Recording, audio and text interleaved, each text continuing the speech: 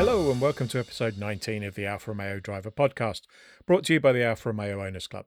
I'm Guy Swarbrick, and this week I'm delighted to have with me Saber from Research Garage in Nuneaton. I think it's fair to say that one of the criticisms often levelled at Alfa Romeo dealers is the lack of passion and knowledge of some of the dealer salespeople, but that's certainly not something you could accuse Saber of. 4C owner and active member of the East Midlands Section, he eats, sleeps and, as we'll see, dreams Alfa Romeo. Good afternoon, Saber. Hi, good afternoon. Thank you for having me. You're very welcome. So we'll get on to your current role in a moment or two, but how did you get involved with Alfa Romeo in the first place? Did the passion for the brand lead you to your job, or was it the other way around? It was a bit of both. My late father owned an Alfa Romeo 156, albeit it was a battered, many hundreds of thousand miles, 2-litre JTS. That was the car I used to sneak out of my parents' house at around 12 o'clock or 1 o'clock in the morning as an 11-year-old, trying to figure out how the clutch worked. You know, I did jolt it forward many times before I eventually learned what it does. That was kind of the first car I really was naughty with, I suppose, but that's what got me into cars, sort of thing. And I had a few sales roles before the one I'm in now. And it was always said to me, you know, I have this encyclopedic knowledge of cars, you know, why not put it to good use? So I applied to Leicester Alfa Romeo, but they actually, I was 19 at the time, and they actually turned me down to say I wasn't experienced enough and I wouldn't be able to deal with the potential clientele for that brand. So I wasn't too happy with that because it was a staged interview. We had to get through 3 stages, and I got through all 3, and he had to do a maths test and all that kind of stuff. And I came second, and I was beaten by a chap who had many years of experience. So I pursued the general manager at the time, and I kind of rang him several times, asking him, you know, because that chap actually didn't start. And what he did say was I could work for the same company, albeit in the Suzuki brand. So I started out with Suzuki, but it was always my aspiration to get in with Alfa Romeo. So I worked in Suzuki for 18 months, which was fantastic. And I eventually pushed them to transfer me over to Alfa. And here I am 4 years later. So you made a swift departure from Suzuki. Suzuki was great. I actually do miss it. Unlike Alfa, it was a very simple brand and incredibly easy to sell. I have to say with Suzuki, they're fantastic value cars and they're reliable. But no, very much glad I made the move. So you've been in the role for 4 years. How long have you owned an Alfa? 3.5 years. 3.5 years. So I had, when I was working for Suzuki, I had an Abarth 124 Spider, and then actually first set my eyes on the Alfa 4C when it first came in around 2014, and this is when I was in Suzuki, and I fell in love with the car. Absolutely, you know, when I first laid eyes on one in the flesh, absolutely smitten, and I made the promise to myself that I'd eventually get one. So I started working for Alfa, and I knew I had to save for many years to be able to afford such a car. Then the news came through in 2017 that the 4C would be no more. Alfa were to get rid of it, you know, prematurely in my opinion. And I had a bit of a panic because I wanted my spec. I wanted, you know, white cloth seats, yellow brakes, dark wheels, and sports exhaust. And I knew that if I didn't get one new, I'd have to try and find a used one. And I knew that people buy these cars for a reason. And I didn't want that one that was meddled with, and I wanted one of my spec, and I just knew I wouldn't be able to find it. So I raided every sort of savings account and every bit of money I had just for the deposit to be able to finance one. And I actually couldn't do it, but my wife actually placed the order for me on my behalf without my knowledge, because she knew I couldn't make the leap. I just couldn't do it. It was just too much money. But she pushed me to do it, and I'm very grateful for doing so. And 7-8 months later, it was built and ready. Yeah, and I've owned that car ever since new, and I've still got it to this day. So you said you didn't want a second-hand one because people do tend to kind of mould them in their own image. 4C owners tend to tweak a few bits here and there. What have you done to yours? So far, just cosmetic. I've put a couple of decals on. Some chaps from the East Midlands group might know. Hastily applied decals to the car, which has got some bubbles in it. But I've actually left it on the car, and the guys from the East Midlands group will know what it looks like. And I do like it, but I haven't really meddled with the car in any other way. It's a very good reason for it. A lot of people do the AlphaWorks suspension mod, or which is quite popular. The thing is that I do like driving the car, and I like the fact that I only drive it perhaps once a week or once a fortnight, and even less so in the winter. And I like the fact that you've got to be awake when you drive it. The car will launch you into the nearest ditch if it has the opportunity. But I like that you've got to really drive it. It's not a car you can cruise in. But that's part of the appeal of it. A lot of people like the Nürburgring Nordschleife racetrack. And why do they like it? Because it's dangerous, because it's so risky, because you have to be really awake when you drive that circuit. And it's only for the people who are very skilled or very brave to drive that sort of track. And I think that if you go for the AlphaWorks mod, yes, okay, certainly improves it, but it takes away that randomness aspect and that sort of quirk, and I like to call it alphaism of the car. And I think you're taking a part of its character away. I can see why some people might do it, but I think it's perfect for me. Same with power. A lot of people do the AlphaWorks or Celtic Tuning Works ECU mod. In my opinion, it has enough power. Yeah, I've never driven that car and wished it was quicker. The only time when you wish it was quicker is perhaps when you're on a racetrack. At a very fast one where it's a racetrack with lots of straights. You could never use all of its power at Castle Combe, or Cadwell or someone like that, or Brands Hatch Indy even. So I think it's more than enough power. I love the steering for what it is. Eventually I do want to perhaps line the interior. I'd like to do a full Alcantara interior. So the dashboard, the center console, the door cards, I think would look fantastic, and all Alcantara. I think that'd look tremendous. But that's probably as far as I'd go. You mentioned a couple of tracks there. I saw a lot of the back of your 4C at Silverstone just over a year ago, despite having the same engine with an extra 60 horsepower. That wasn't a Giulietta though. Was that a one-off, or are you a track day regular?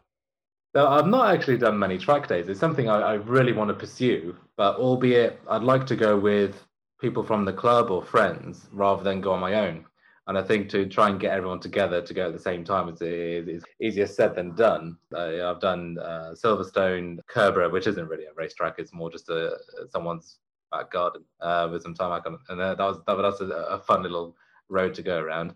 And the Brands Hatch Indy circuit. I've done Rockingham as well, but not in the 4C. And so I'm very much an amateur, but I am from, I'm a little ashamed to say, I'm from the PlayStation generation, where I've spent my life on Gran Turismo, and I've pretty much memorized all the circuits going. So I know Silverstone on top of my head, Brands Hatch, all that kind of stuff. So when I get there, I don't necessarily need as much practice as such to be able to get everything right. It's more learning the car than the track at its limit. So I'd love to do more track days. I think it'd be fun. I'd love to get more of the guys involved, and go together, because I think it'd be a good laugh. I mean, I had a good tussle up with Salvatore, who owns the Monte Carlo Blue Giulia Quadrifoglio, so might have seen it in Top Gear, and it was fantastic because he'd have me on the straights, he'd absolutely leave me for dust, but round the corners, he then couldn't keep up with me, and we were just jostling for position. And we thought we were going to get black flagged at some point. We're just millimeters away from each other. There's some good photos actually of us nearly crashing into each other. But it was a brilliant bit of fun, and I think we should do more of them. You mentioned the East Midlands section a couple of times. Tell us some of the things you've got up to as a member of the section. We have some great events. John Griffiths is fantastic at getting some variety in there. Before the era of lockdown, we used to meet up once a month, sometimes more often, usually the second Wednesday or Thursday of every month. And each meet would have a different theme. So one would be a spider theme. So everyone brings us spiders with the roofs off, and we have a good chit chat. One is kind of a ride and drive. So we take everyone out for passenger rides, which is really popular. If you want to have a go in a ride in a classic Alfa or a modern Alfa or a Quadrifoglio or something, it was brilliant to get some experience of that. There's very few other clubs that allow you to do that. We did Kerbera twice. So Kerbera we all go to, again, just single laps, just to kind of experience your car on a private road, where you can try and explore the limits of it, which was brilliant. Show and tell, show and tell is good. So we bring in, random Alpha historical bits of merchandise or different items and talk about it, which is really interesting. So lots of different sort of meets, and it's always interesting. There's always something different and unusual. So it keeps it fresh, and it doesn't get boring. And I think, the likes of John Griffiths and Paul Jones, they're all great. I'm sorry if I've missed any others, but they're great at pulling together and getting a good event going. I cheat a little bit with the equivalent in the Thames Valley section because I have a 4-wheel drive 939 Spider, so I take that to Spider night and front-wheel drive night and rear-wheel drive night. And I'm lobbying for a 4-wheel drive night so that I can just take it to that as well. Obviously, there's a lot going on in a normal year. How have you found this year in terms of club events, and have you been participating in things like the Zoom meetings? Yeah, somewhat. So we've had a few, I think 2 or 3 Zoom meetings. Unfortunately, I've got to, fortunately, I have 2 children at home. So I've got a 4-year-old and a 11-month-old. And if they see anything remotely digital or a piece of technology in the room that they can meddle with, they'll be on it. So it's very difficult to find a private room in the house where they wouldn't get hold of me. So unfortunately, I've missed a couple, but I have attended a couple. And again, fun. There's always something interesting going on. It's funny watching a couple of people not get on with the technology. It's a shame not to see everyone in person. It's nice to meet up and catch up, and especially those who purchase cars from our garage. And it's nice to catch up with them and see how they're getting on with their cars, subject to not having any problems since.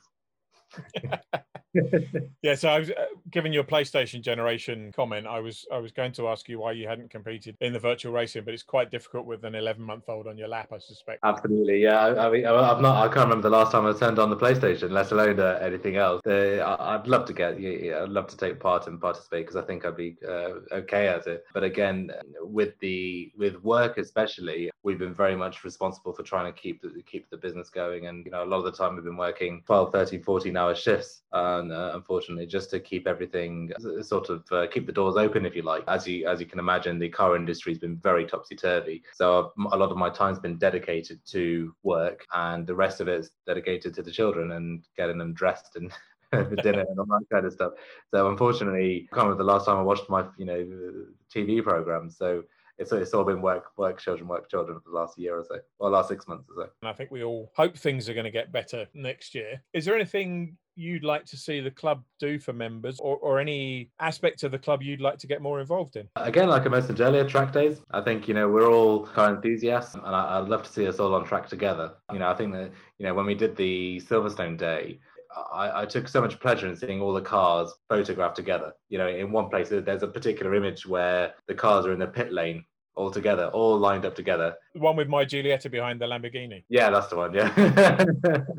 So it was so good to see all the Alphas together, and then just hear squealing tires and people giving it some around the racetrack. I think it was just a brilliant event. So if we can do maybe that in a year, I think that'll be a brilliant thing. And it also, I think it's a good bit of practice to understand your own car. There's a lot of people out there who bought, quadrifolios in particular, even the Veloce Giuliettas, the 1.75, same as yours. People don't know how to drive them, and especially when they start to lose grip. And it's when you can drive your own car on a circuit, it makes you so much more of a confident driver on the road, because you understand your own car, you understand its limitations, so you don't have to worry about going beyond the limit, potentially getting into trouble. So I think that'd be fantastic. I think events we've got buttoned down really well. I'm glad to see the manufacturer got involved last year. Something I've been, myself and Paul Jones in particular pushed. I think, the Alpha Club is somewhat an underappreciated group, but now that's changing for the better. So I think a couple of manufacturer sponsored events, or one where they make an appearance, I think is fantastic. The National Alpha Day we had in 2019 in particular, which I think just a mega event.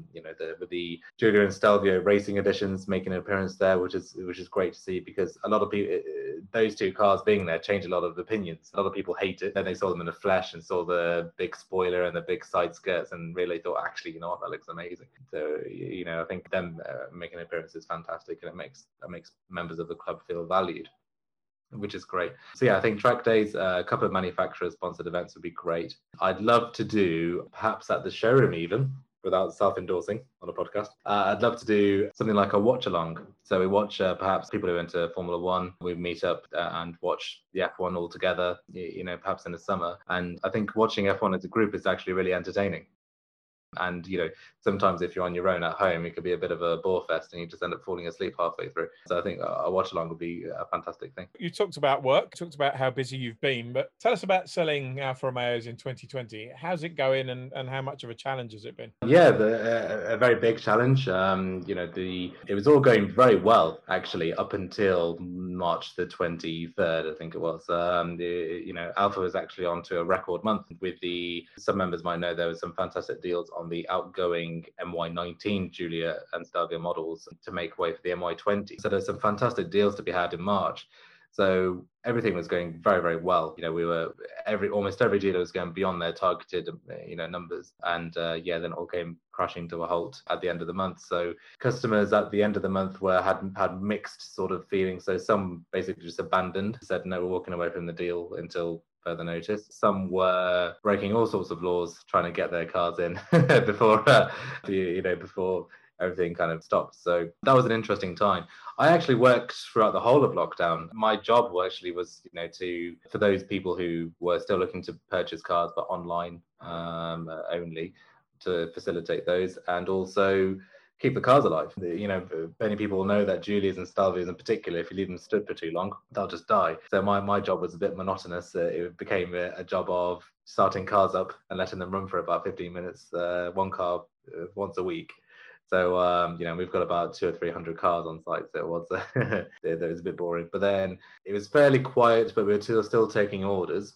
And then in May, we got the green light to start delivering. So we started delivering cars all around the country, which is a fantastic experience, actually, delivering people's new cars to their homes. Some people might remember that I covered up the fronts to the cars with just some makeshift vinyl, because I delivered one new Giulia Quadrifoglio back in May. And I picked up the tiniest of stone chips on the way. Nothing I could do about it, right on the corner of the grill. The customer noticed it and, as you can imagine, wasn't very happy, held me accountable. So I had to take the car back and have it repaired. But this is someone's brand new Giulia Quadrifoglio. So I basically said, I'm going to protect every bumper and bonnet for every car I deliver now from that point. So it was fantastic, because on the motorways, people thought it was some sort of prototype vehicle. No concept. So we had people like trying to swerve over, trying to take pictures of the car and sell it for as much money as possible to Autocar magazine. So it was a good experience delivering around the country. It was actually, we had a good time. I'd have a colleague in tow and then we'd drive back together. So it was a good time. I got stopped several times by police, which was entertaining, because I'd be in a Giulia Quadrifoglio and they'd stop by and say, "This is your car, sir." "No, it isn't."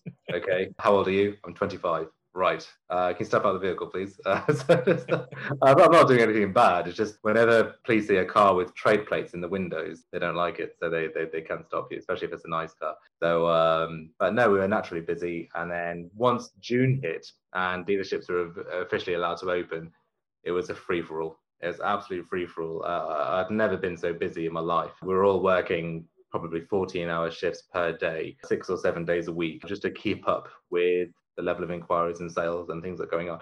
Don't forget, the MY20 has just been launched. So yeah, the new updated Giulia and Stelvios, and people are flocking in to buy them. So it is an incredibly busy period of the year. So June, July was fantastic. And then August was all about the 70 registered cars. So everybody was placing their forward orders. So again, incredibly busy time. And then September was a record month. So we'd never sold so many Alfa Romeos in 1 month in our history. So it was fantastic. And we had really good going until obviously Boris has finally taken into account his scientists' recommendations and he's locked us down again. And now it's gone back to how it was back in March. And I know it's early days yet, but the affinity deal with the clubs now in place, has that made any impact yet? Has it made a difference? Yeah, massive. Absolutely massive. I have to say, I'm incredibly grateful to the brand and the people who pushed it. But it's an incredible amount of money that you can potentially get off the price of the car. What I like about Alfa is that they've kept it quiet, apart from the people that it's relevant to. And the reason why I say that is because when you see discounts and cash off and finance deposit allowances plastered everywhere, it makes the car seem less desirable. So, you'd never see a Porsche, advertised with £10,000 off. You'd never see a Bentley with any money off. You'd never see a Rolls Royce. Whereas other manufacturers like, volume manufacturers like Renault and Vauxhall and things like that, all they can talk about is interest-free and how much money you can get off on. And what Alfa have done is they've been able to do a great deal for the members, but at the same time keep it hush so it keeps the value factor in the cars, and therefore they retain their value and they're desirable. To advertise discounts is a very, very poor thing to do for the brand. So I like that they've done that. So in terms of numbers, the Giulia Quadrifoglio, for example, one of the members of the club actually just purchased one from us. The normal finance deposit allowance for PCP finance is £1,500. So that's how much you get as a contribution from Alfa to purchase a car on finance. An affinity member can get £11,000 off the price of the car. So it's an incredible amount of money, and that's purely for being an Alfa Club, a paying Alfa Club member. So your £42 or whatever you might be paying per year has just got you £11,000. It's not a bad return on that investment, is it? Not a bad return, is it? I think if you calculate it, you'd have to do 400. You have to be paying Alfa Club member for 300 years to break even. So it's a fantastic offer. Don't get me wrong, they're still expensive. Otherwise I'd be driving one. But nevertheless, it's a significant amount of money to take off a car. Similarly with Giulia, Veloce and Stelvio and things like that. There's some fantastic deals out there. Don't forget, this is on top of the loyalty offer that you get as well. So Alfa is one of those few manufacturers to give you a sum of money just for being an existing Alfa customer. Now, bear in mind, you can buy an Alfa 147 1.9 diesel for 400 quid, own it for 6 months, and then you get £2,000 off this car. So, why wouldn't you? Alfa are very generous when it comes to that, and they're not applauded enough for it. So yeah, you can get quite a significant amount of money off a new car just by being an Alfa member and or owning a previous Alfa. So yeah, they're absolutely fantastic. We've definitely seen an increase in inquiries ever since, and I think it's a very, very good thing for the brand because we're retaining existing Alfa owners. And I've always said this, and I'll never say it enough, that the Alfa's most important customer is the Alfa Club, because they are people who will sing the praises of the brand no matter what. No matter what the problem is, no matter how bad the dealers are, they'll always sing his praises. And I think it's a very good thing. So yeah, I'm very happy with that Alfa come to the party and offered the affinity deals. It's different for every car and it's different for every trim level. The more expensive the car, the more you get off, with the exception of special editions. So it can be very, very lucrative. Tremendous thing to do. I think despite how well you guys are doing and having a record month and stuff, I think the general consensus is that the quality and the position in the market versus the rivals of the Giulia and the Stelvio isn't reflected in the volume of sales that Alfa's getting. And I know you're doing your bit, but what would you like to see Alfa do to support you more and get the number of people into Giulias and Stelvios that should be in them? Yeah, absolutely. So there's a number of reasons. There's no quick fix for it, but the biggest thing for me is product knowledge, of turning Alfa into a household name. That's a big thing. We recently had a staff member join us, and he just bought himself an Audi A4 about a year before he was employed by Alfa. He told me he didn't even know what the Alfa Romeo Giulia was until he was preparing for his job interview. So that's very powerful, and he was a car enthusiast. So the fact that he's bought a very bland and dreary car when he could have had something like a Giulia was disgraceful. I think that the fact that he's got no knowledge of what it is, I think is poor. So I think we need to get the brand message out there more, which our Alfa are doing, with respect to them. So they're doing more in advertising and social media, which is becoming more and more of a powerful platform. So definitely getting the message out there is a big thing. And I think in terms of pricing and product, I think we're there. We're in line or better than our rivals. If you get your top trump cards out and compare a Giulia Veloce to a BMW 330i, in almost every category we are better. We have a better looking car. It's more economical. We're more powerful. We're better specified. We've got a longer warranty. Our servicing's cheaper. Our residual values are better, believe it or not. So we've got everything, every box ticked there. The dealers are getting better, despite what you might read on Facebook and other forums. There's a lot of good stuff going on. There's a lot of dealers doing very good things for customers that isn't often enough talked about. So they are improving somewhat. There's no quick, easy reason to why we aren't selling in our desired numbers. I think one big thing, and it's probably a bit too late to change it now, is that there's not that many dedicated Alfa Romeo dealers. A lot of Alfa dealers are part of what we call brand centers, which is combining with Alfa Romeo, Jeep, Abarth, and Fiat, and sometimes Fiat Professional. So sometimes it can be diluted. But having said that, if you go to, other garages, they can be quite similar. If you go to Sytner have a number of, they have Audi, BMW, Mercedes all together sometimes. So they don't have the problem. So it's not an excuse, but I think if we had, more dedicated salespeople, but that will come with time. I think the way I consider Alfa Romeo to be is how Audi was in the mid to late 1990s.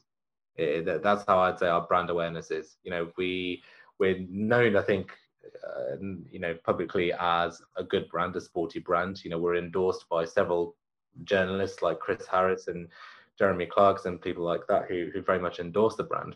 It's just a matter of time where we get more cars out there, we keep putting new products out there, continue to innovate, and then eventually with time, we will be where Audi is today. There's a for and against that. If you do become as big as Audi, you risk your brand becoming diluted, with rubbish. You can name 5 Audis that just don't have they don't, we talk about brand values, and Alfa's brand values is dynamism, it's emotion, it's perfect weight distribution, innovation, and you want to stick with that. So you don't really want to become as big as the German brands. They are ultimately volume makers now. They are not luxury makers. They are volume-based makers who offer some luxury products. The way I'd like to see Alfa go is in the direction of Porsche. So Porsche make exclusive cars. They only have about 5 cars in the range, but they're very much considered as being the best cars in the range. Now, they're not the best cars in the range because the Stelvio factually is a better car than the Porsche Macan. But the Porsche Macan will sell in better numbers because of the badge on its bonnet. If you go back to the 1980s, that wasn't the case with Porsche. Porsche were on the verge of bankruptcy before they were acquired by VW, and they were just known for making one good car, which is a 911. We're similar to that now. We make 2 good cars, Stelvio and Giulia. With respect to the Giulietta, it is an older car now. It's a 10-year-old car ultimately, although we've still got the new Sprint in the showroom, which is also known as the final edition, if you like. We are very much on the up, and I would like us to be considered in the same similar name to Porsche. I appreciate we'll never become as expensive as Porsche, which is probably a good thing, because that's Maserati's job. But we're very much a sporty brand, but we're still accessible for the wider audience. So yeah, I think it's just a matter of time. We haven't met the sales figures we have just yet, but then we've had a few obstacles in its place. And I think the 2020 Giulia and Stelvio bring the cars into line, or if not better than our rivals. So again, it's just a matter of time. It's interesting that you choose Porsche as a benchmark in that context. My favorite Enzo Ferrari quote was, "We could sell all the cars that we manufacture in California in a month, but if we did, we'd just be like Porsche." You own a 4C. 4C is a lot of people's dream Alfa. Yeah. Are there any other Alfas on your wish list? Oh yes, many. How much money do I have? My next Alfa I'd like to get, I'm really after, this might be a bit of an unusual one, I'm after a Alfa Romeo 164 3-litre. Yeah, I'm very much in the market for one, preferably white with grey bumpers. That's what I'm after, and many plans for it. I don't know, it's just something about that car appeals to me. I think it's a fantastic looking car, and obviously fantastic engine, and I think will age really well with time. Another one is a 147 GTA, pearl white with tan leather, or black and tan leather. My favourite colour is white, by the way. I don't know if I did get that, yeah. I do like cars in white. My last 4 cars have been white. I would love a 147. If money allowed it, I'd like to have a Stelvio Quadrifoglio. The Stelvio Quadrifoglio, it upsets me how underrated this car is. When it came out in 2018, they took the car around 3 different circuits around the UK, Brands Hatch. The other 2 escaped me, but they broke the records for the world's fastest SUV around those tracks, around the Nürburgring, world record for the world's fastest SUV. The car does 0 to 60 in 3.7 seconds. Go back 10 years, The Ferrari California couldn't do put 0 to 60 in 3.7 seconds. To think a family SUV starting at £62,000, whatever it is, can do that. It's phenomenal. We have an amazing product, a groundbreaking, innovative product. And to this day, nobody has made a faster SUV for the same money. Nobody has. Porsche Macan Turbo is a more expensive but still slower car. The F-Pace SVR is a slower car. The Cayenne Turbo is a slower car. The only cars that outperform it are the Lamborghini Urus, and I think one other super SUV, maybe the Bentley Bentayga. But nobody makes as good as an SUV sub £100,000 in the entire world. I think that's how powerful the brand is. The car's still faster than its big brother, the Maserati Levante Treveo, which has just come out, and it's still a slower car. So it's so underrated, and it drives like a car. There's a lot of people, especially in the club, who are guilty of this, who say, I don't like SUVs. SUVs are terrible.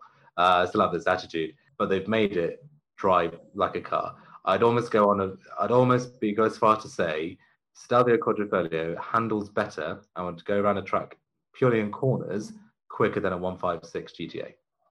In terms of handling performance. That's how advanced that car is. And I insist, if nobody's driven one before, in anger, drive one, because it'll change your mind. I was of that view about SUVs in general before I drove the Stelvio. And I drove it at Goodwood at an Alfa event. And about 3 or 4 laps into my stint, I suddenly had to remind myself that I was driving an SUV, because it was just handled so benignely, was so flat in the corners, and then I was lucky enough to spend 3 days in the Welsh moors with one, and it is just a absolutely phenomenal car. You say it drives like a car. I think, to me, the really impressive thing is that it drives like an Alfa.